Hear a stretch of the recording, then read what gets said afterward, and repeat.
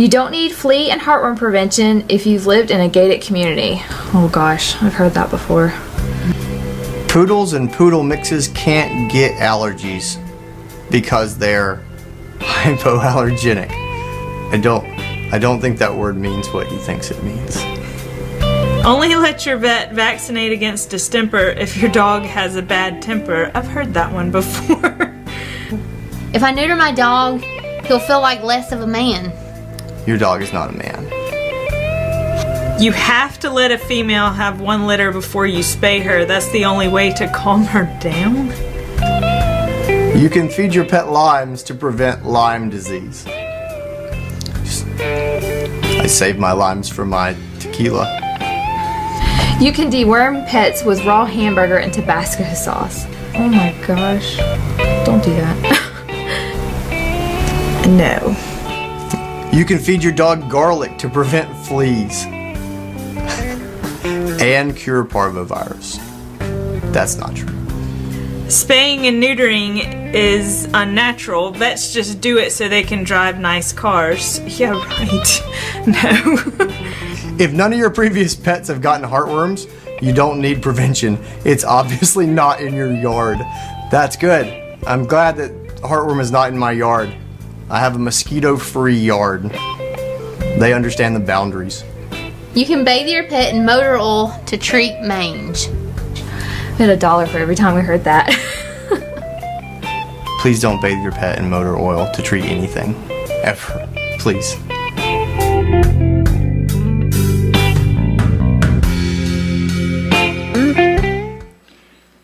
How you guys doing out there? Good? Happy August.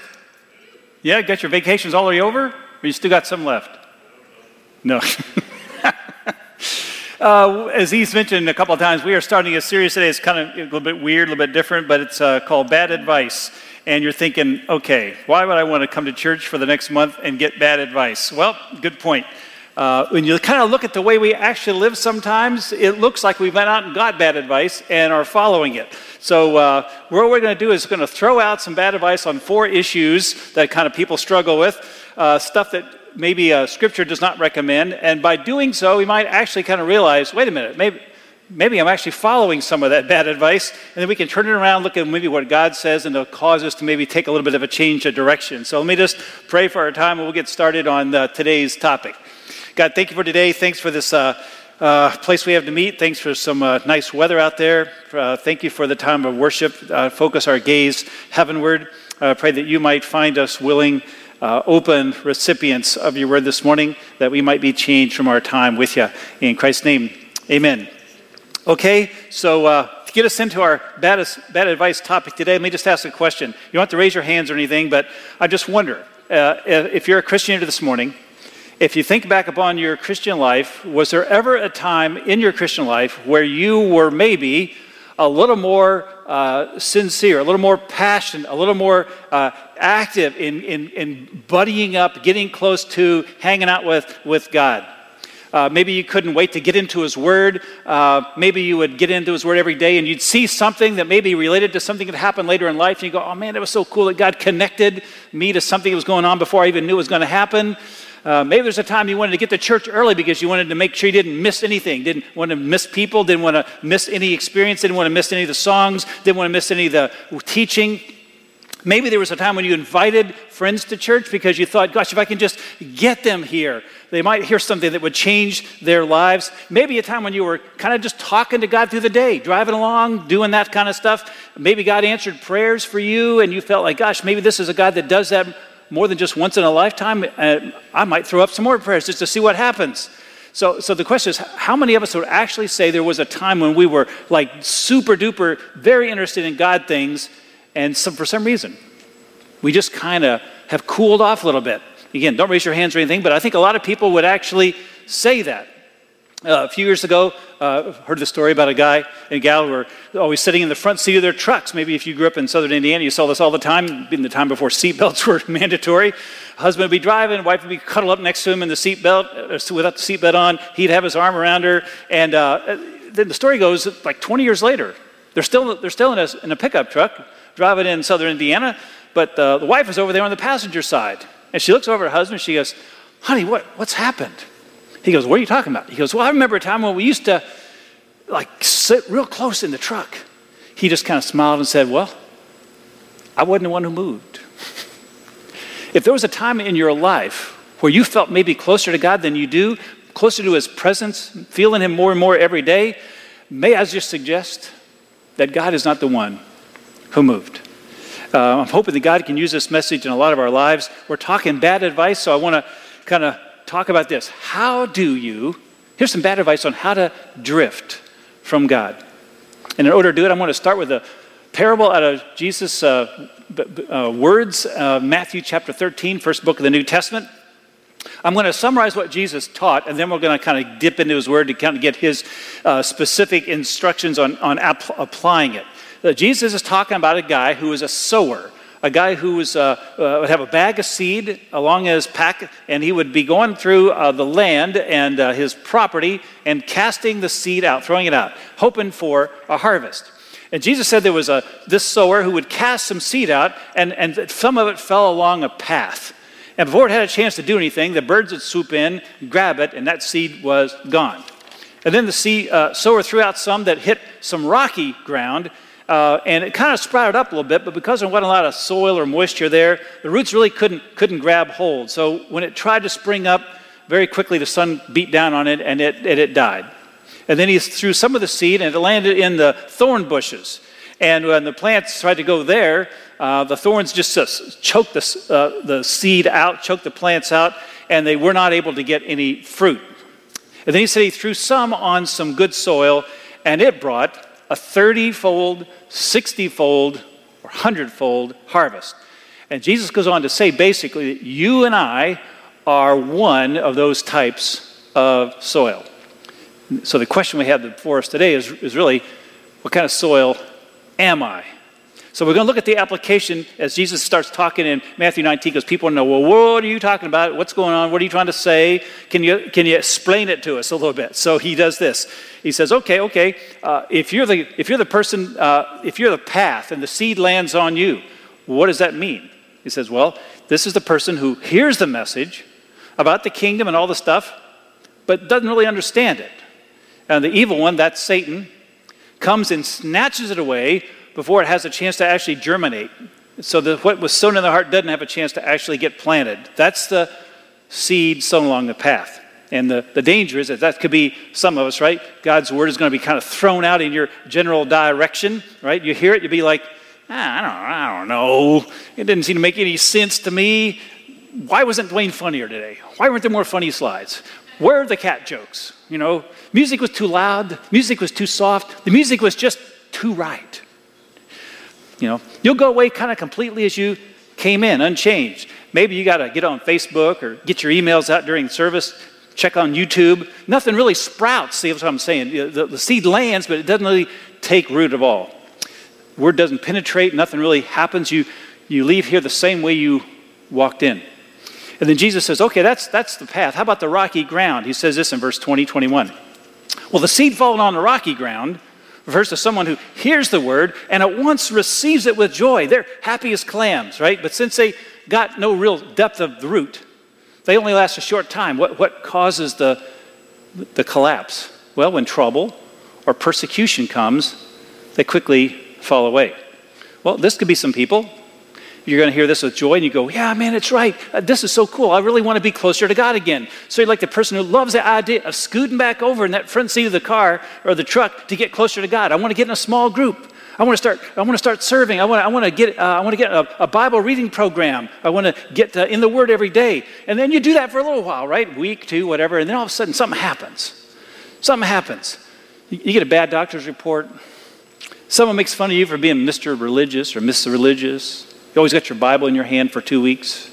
But something's going to happen. Car breaks down, and you're going to say to yourself, I just didn't see that coming. I didn't see that happen. I didn't expect that. And instead of kind of continue with that passion, knowing that God's got something good for you, even in the hard things of life, you're just going to kind of fade away. Jesus says that's what happens to the person when the seed is sown and it lands on rocky ground. Then in verse 22, it talks about the seed that falls among the thorns. It says this, well, the seed falling among the thorns refers to someone who hears the word, but the worries of this life And the deceitfulness of wealth just choke them out, making it unfruitful. Worries of life. Guess what? Some of us could be in this category. If you've drifted, not bad people at all, not horrible people, maybe good people. Maybe you, maybe the person next to you, right? You want to get it right. You really do. But what happens? You get preoccupied with life. You know, I'm a student. I got to really study hard to get my grades so I can get into the right school. Or I'm in school, the right school, but I got to study really hard to get a good grade so I can get a good job. I really don't have time to do that church thing right now. Or I just got married and I got to focus on this new wife, new husband. Got to get that thing together. And we got some issues that we didn't think about before we got married. And, you know, he does this and she does that. And we got to kind of work that thing out. I got to focus on that, make sure this marriage works. Or we're married, but we just had a kid. Now, God, now I got to think about a minivan. I didn't think everyone wanted to drive a minivan. He never wanted to drive a minivan. He's got a minivan now, right? Now we got another baby coming. Can't do that. If you want to talk to people who are in this kind of phase, I tell you what you hear all the time in Christian circles. Well, I'm in that season of life. I'm in that season of life where I can't be involved with God. I can't be in a small group. I'm in that season of life. I'm really busy right now. Really busy right now. Can't serve. I'm really busy. Got these little kids, got these big kids, got these kids that left home. Let me tell you, there is always a season of life. Always. The only time there's not a season of life for you is when you're dead. Tell you. It's just the truth. You have to make a commitment. You're gonna, in the season of life you're in, to be involved with God and to be involved with his people and be involved with his church. You got to determine you're going to do that no matter what. Otherwise, you're going to always find, no matter what season of life you're always in a season of life. And it goes on and on and on until you are no longer alive. You're dead. That's it. That's been my experience. So a lot of people have gone through season after season after season, and they just never got reconnected. They have drifted. Then Jesus talks about the good soil. I think there's some of us in here today. The seed falling on good soil refers to someone who hears the word and grasps it. And it produces a crop yielding 100 or 60 or 30 times what was sold. Now, I looked around and nobody passed out. Nobody gasped. Nobody went, oh. You know why? Because you don't live in an agrarian society. If you lived in an agrarian society, if you grew up on a farm in Oklahoma or southern Indiana, you would be going, whoa, what? This is nuts. You got to be kidding me. This is the stupidest story ever. Because if you plant in those areas where you grow stuff, you know if you get 8 times what you planted, or 10 times, or my gosh, 12, you just got a bumper crop. Unheard of that you would have 30-fold increase. It's like 60-fold increase. It's like, that's just not going to happen ever. 100-fold, that would be a miracle of God. That's the only way that would happen, because that's unnatural that you would have 100-fold. It'd be a miracle. But what Jesus is saying is when the good soil receives the seed, fruit that God can bring can be beyond your imagination, beyond your ability to comprehend, beyond your ability to even dream that might be possible. That's what happens. But we got to be careful, because I got to believe that some of you sitting here, as we talked about this thing at the beginning, can remember a time when there were moments, seasons, when you were a little bit closer to God than you feel like you are right now. Somehow you have drifted away. We at the beach at Cape May a few weeks ago.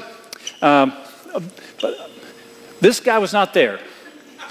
This alpaca dude is in California, and he's got a brother that's just as good as he is. So anyway, I thought this might be entertaining for you as I tell the story. It is beach related. Anyway, got the twins now. They're 8 years old. They've had swimming lessons for 2 or 3 years. They're a little less afraid of the water now than they used to be. The waves don't scare them quite as much. They got their boogie boards, and they're cool. They hit the beach. And they can go out there a little bit by themselves. We can keep an eye on them, but they don't go out too far. But they can get out there and smack themselves around on the waves. So they got their sunscreen on. They're in the water, having a blast. Next thing you know, they look up. And they got no idea where they are. They got no idea what planet they're on. You know what happens, right? The waves catch them, and it just kind of causes them to drift up or down the beach, right? And all of a sudden they look up, and there's nothing on the beach that looks familiar to them. Where's our beach? Where's our mom and dad? Where's our umbrellas? Where's our Gigi and Papa? They have disappeared. They have run away and left us. No, they just forgot to keep their eye on the shore, so they did not see that they were drifting with each wave and each little thing they rode in further down the beach. Just enjoying the beach, enjoying the sun to beat all the band, enjoying the water. But there's a lot of Christians I don't think we mean to, but we have drifted away from the strength, the power, the presence, the goodness of God, because our eyes, our attention, our focus has not been on the shore where God sits. And the life, the waves, the cares, the worries, the difficult things of life have just caused us to kind of drift down the beach. We don't even realize sometimes how far we've moved. And God knows this can happen. So he tells us this in Hebrews chapter 2. It says, we must pay the most careful attention, therefore, to what we have heard, so that we do not drift from it. So here's what I want to do today. I want to start this off with a little bit of goofy sarcasm. I was really sarcastic earlier in my life. It's kind of have to work into it a little bit now, but I want to give you some really bad advice on how to drift. If you think about, well, I don't think I've drifted far enough, I want to drift some more. You ever wake up, for example, and you're just sick and tired of God's presence? Can't take it anymore. It's just life's too good. You got joy that's abundant, and you go, man, that's sickening. I've got to get rid of this. You sense that God's leading you. The Holy Spirit is kind of in charge. When you're praying, you're seeing results. When you're reading the Word, it's just kind of speaking to you. It feels like it's filling you up. God's using you in other people's life. You're helping people along. Your spiritual gifts are being used, or feel like you're alive. You go, man, I'd like to not be in this relationship right now with God. I'd like to do something else. I want to have more fun in the world. Here you go. Here's some ideas on how you can be sucked down the beach. Neglect your time with God. That's number one. You want to drift from God? Neglect your time. Psalm 63 has this. David is in the desert, and he's in Judah, and he's in desperate straits. He's in deep kimchi because he's running from Saul, who's out to kill him, even after God has said you're going to be king. So it doesn't look like that's going to happen because Saul is after him. And so David says this, you, God, are my God. This sound like you, by the way. I earnestly seek you. I thirst for you. My whole being longs for you in a dry and parched land where there is no water. You want to do that. You want to go there if you want to drift. You can't be doing that stuff. Right? Don't yearn for him. Don't crave him, because that's going to make you draw close. You can be scooting over in that front seat a little bit closer. You want to neglect your time with God. Don't enroll in a Bible reading plan, for Pete's sakes. Don't hang out with Christians. Don't want to build your faith and give you strength. Don't ever worship, man. You can come in, of course. Listen, if you ever go to church, come in late, sit in the back, look up the lights, think about the music, think about how loud it is, how you could do it better if you was up there, right? Be like most Christians. Come once a month, maybe twice a month, if it's a really good month. That's really effective for really growing, right? Don't get involved. Stay on the sidelines. Don't use your gifts. Don't pray. Don't see God. To the best of your ability, ignore that relationship. See, that's a great thing to do if you want to drift. Second thing you can do is hang around the wrong people. Hang around the wrong people. This is the good one, because it's impossible to live the right life as a Christian if you're hanging around the wrong people all the time. So if you want to be outside the will of God, just make sure you hang around some really ungodly people. I mean, you're not doing it to share your faith with them. Heaven forbid. You don't want to cross that line, for Pete's sake. What might people say? You just like hanging around people that are worse than you are, because it makes you feel better because you're not quite that bad. But they will drag you down for sure. And you want that, right? That's what you're going for. You want to drift. 1 Corinthians says this, do not be misled. Don't be fooled. Don't be deceived. Don't be a doober. Bad company corrupts good character.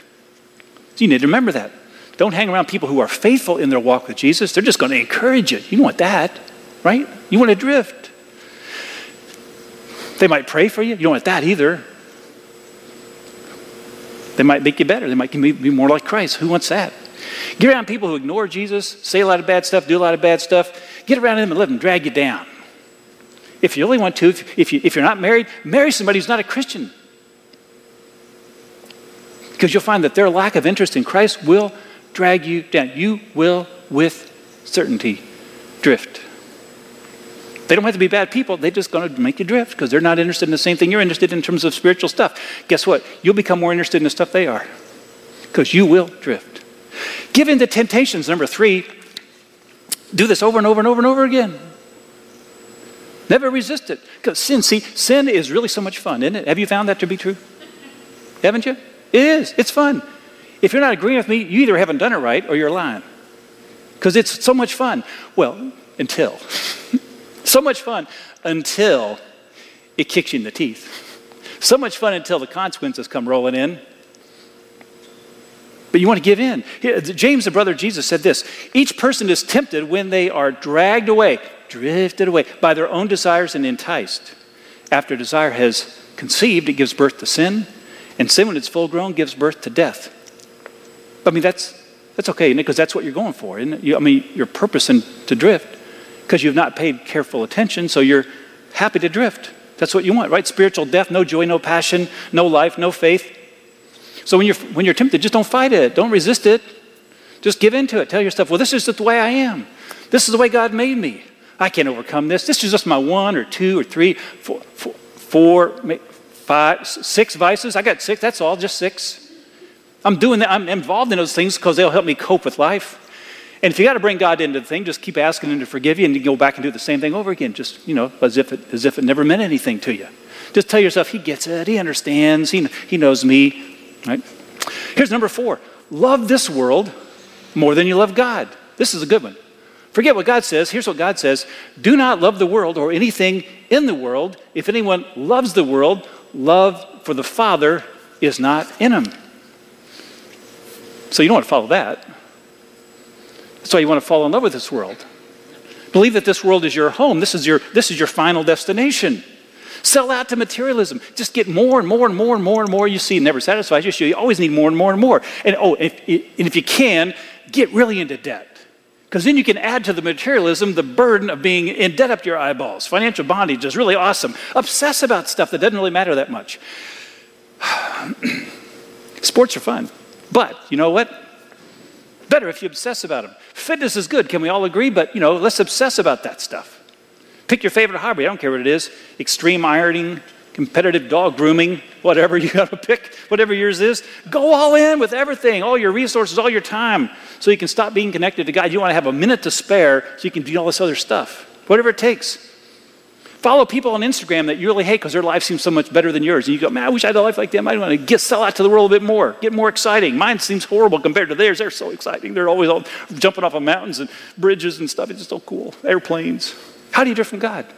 Love and pursue the things of this world more than you love and pursue God. And this is the final one. If you're having trouble drifting, just fake it. Fake being a Christian, right? Fake it. You can fake that you're close to Christ. That's the guaranteed way to make it work until you drift further away. The Lord says this in Isaiah: these people, don't you like it? Anytime Jesus starts with these people, you know you're in trouble. These people come near to me with their mouth and honor me with their lips, but their hearts are far from me. That's what you want to do. That's where you're going for. You don't want to be incredibly immoral.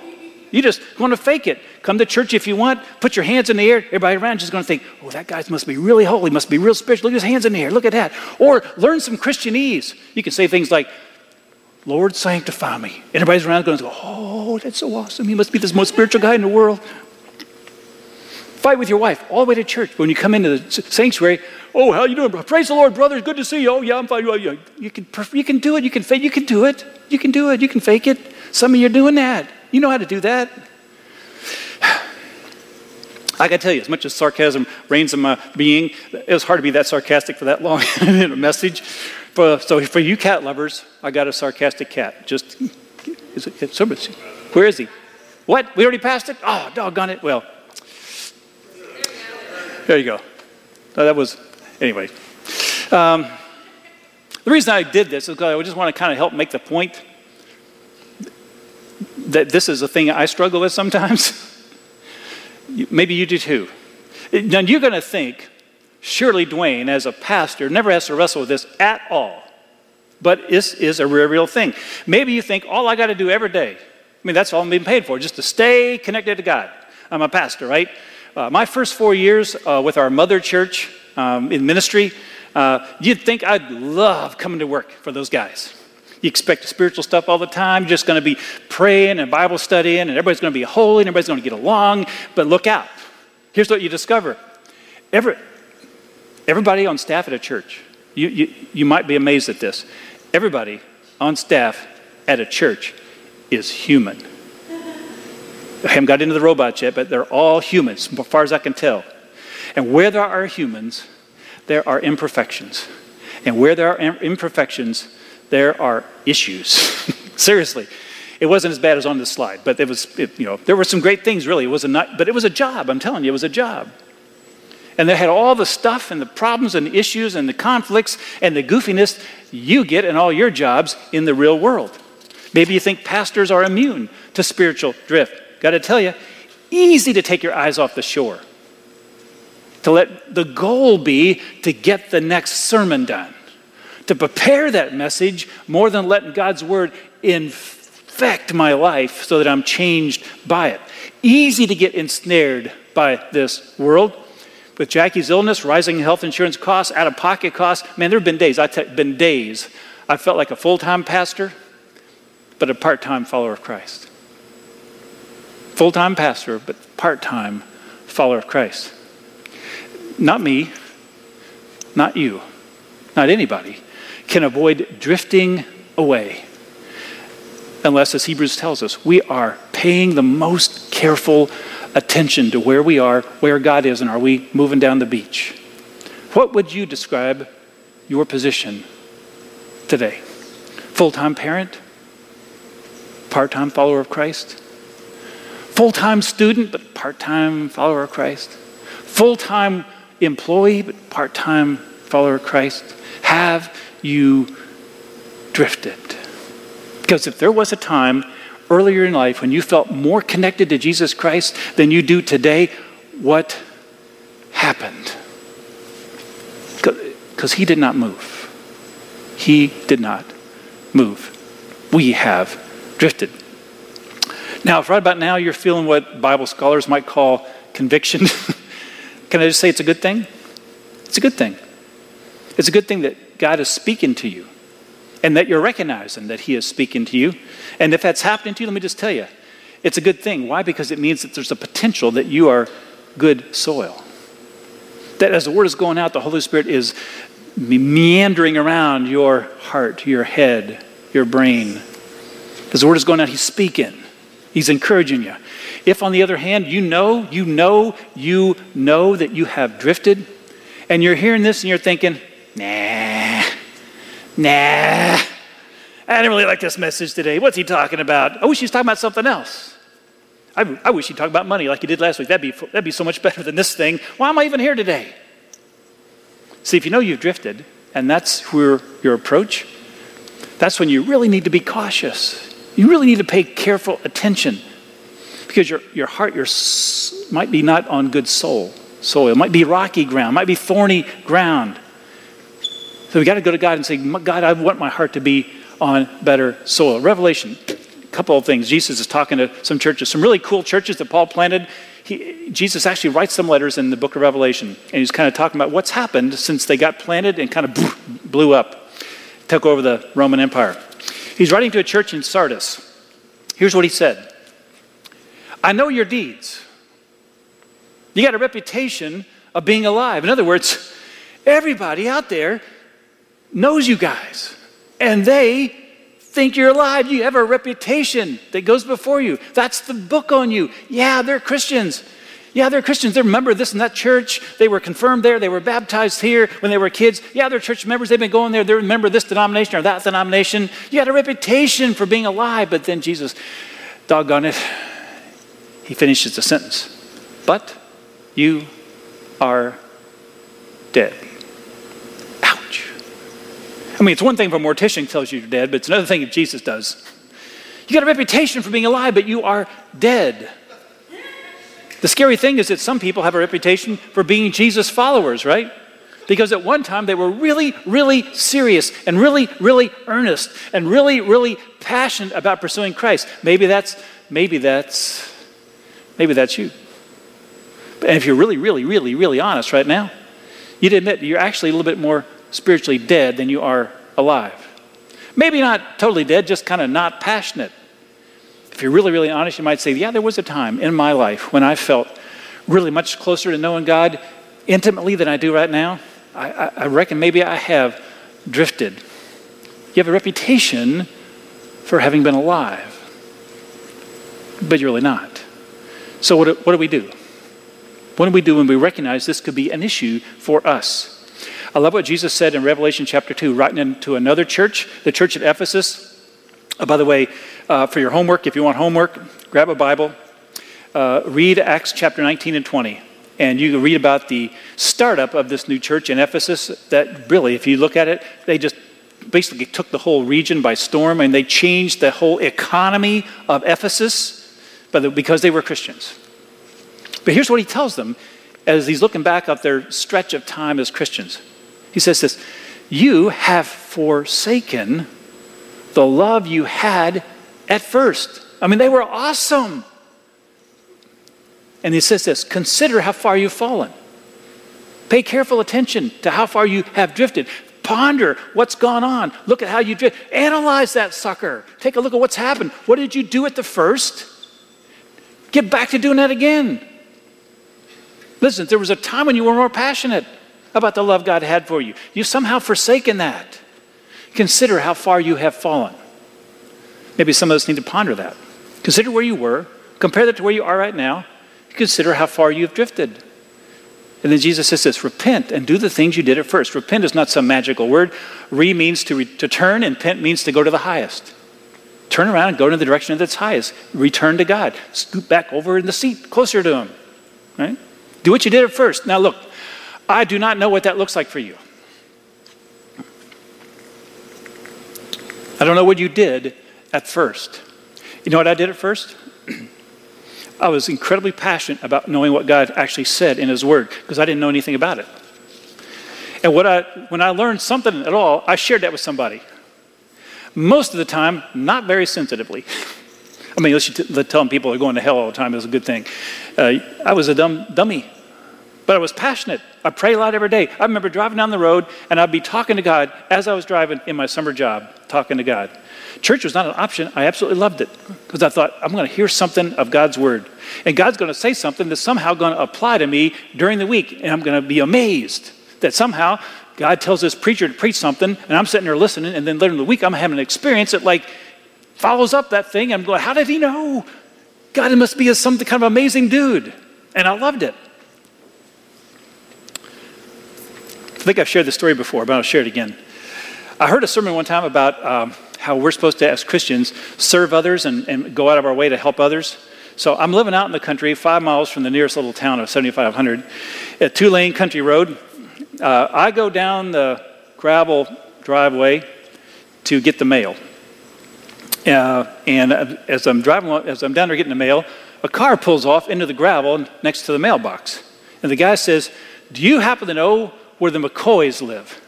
Well, I did, because Tim McCoy is my friend of mine. He's about 2.5 miles down the road. And I said, well, I can't really tell you how to get there, but I know where it is. So I tell you what, I'll take you. So with my mom and dad looking out the big picture window overlooking the hills in southern Indiana, they see their only son get into a car of a stranger that they didn't know and drive off down the road. We get 2.5 miles down the road. I say, this is it, turn right here.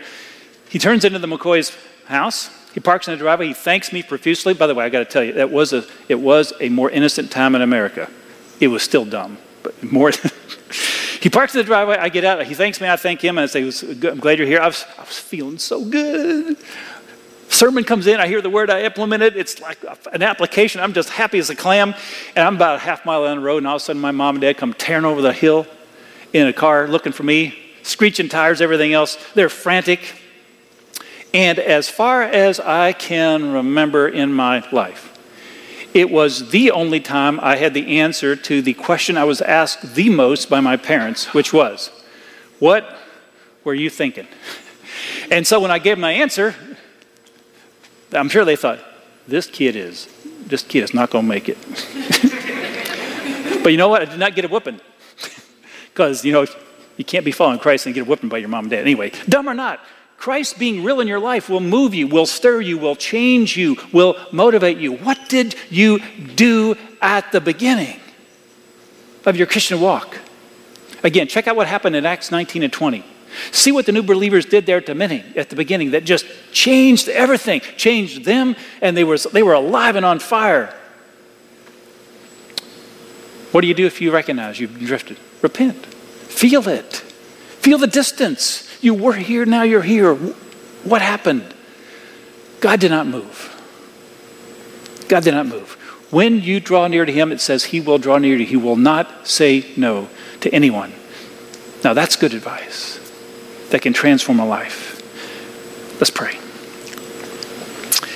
Lord, we thank you for reminding us sometimes, for getting in our faces sometimes, that we are not what we should be, that we are not where we should be, that we have drifted because we got sucked into stuff. We've been hurt and we've let that eat at us. We gotten caught up in the season of life thing that's going to haunt us for the entirety of our existence until we break it free and say, you know what, there's always going to be a season, but there's always going to be a God, and I'm going to live with him forever, and I'm going to devote some time and attention to staying close. I'm going to snuggle up to him on that car seat. I'm not going to pull away. I'm going to intensify my effort. Maybe I've gotten hung up in getting the next promotion, taking care of this, taking care of that. Yeah, you know what? That marriage is going to be good, but you know what? It's going to be far better if you are following Christ. You'll be a far better husband. You'll be a far better wife. You'll be a far better parent. You'll be a far better friend. You'll be a far better everything. Employee, if you are snuggling close to God. Have you drifted? Have you woke up and seen that you are nowhere near the beach you were on when you started? Go back to doing the things you used to do. Lord, make us good soil. Let us not be hearers of the word, but doers. As we approach communion this morning, there's a guy who loved us enough, even though we were crazy people, even though we were enemies, even though we were sinners beyond belief, even though we have failed. And even after we accepted you, we still mess up all the time. You have continued to love us faithfully. We're going to take a piece of bread, and we're going to take a sip of juice that represents your body, your blood. You want so much for us. You tell us we can grab hold of the life that is truly life. Not the pretend life, not the fake life, real life.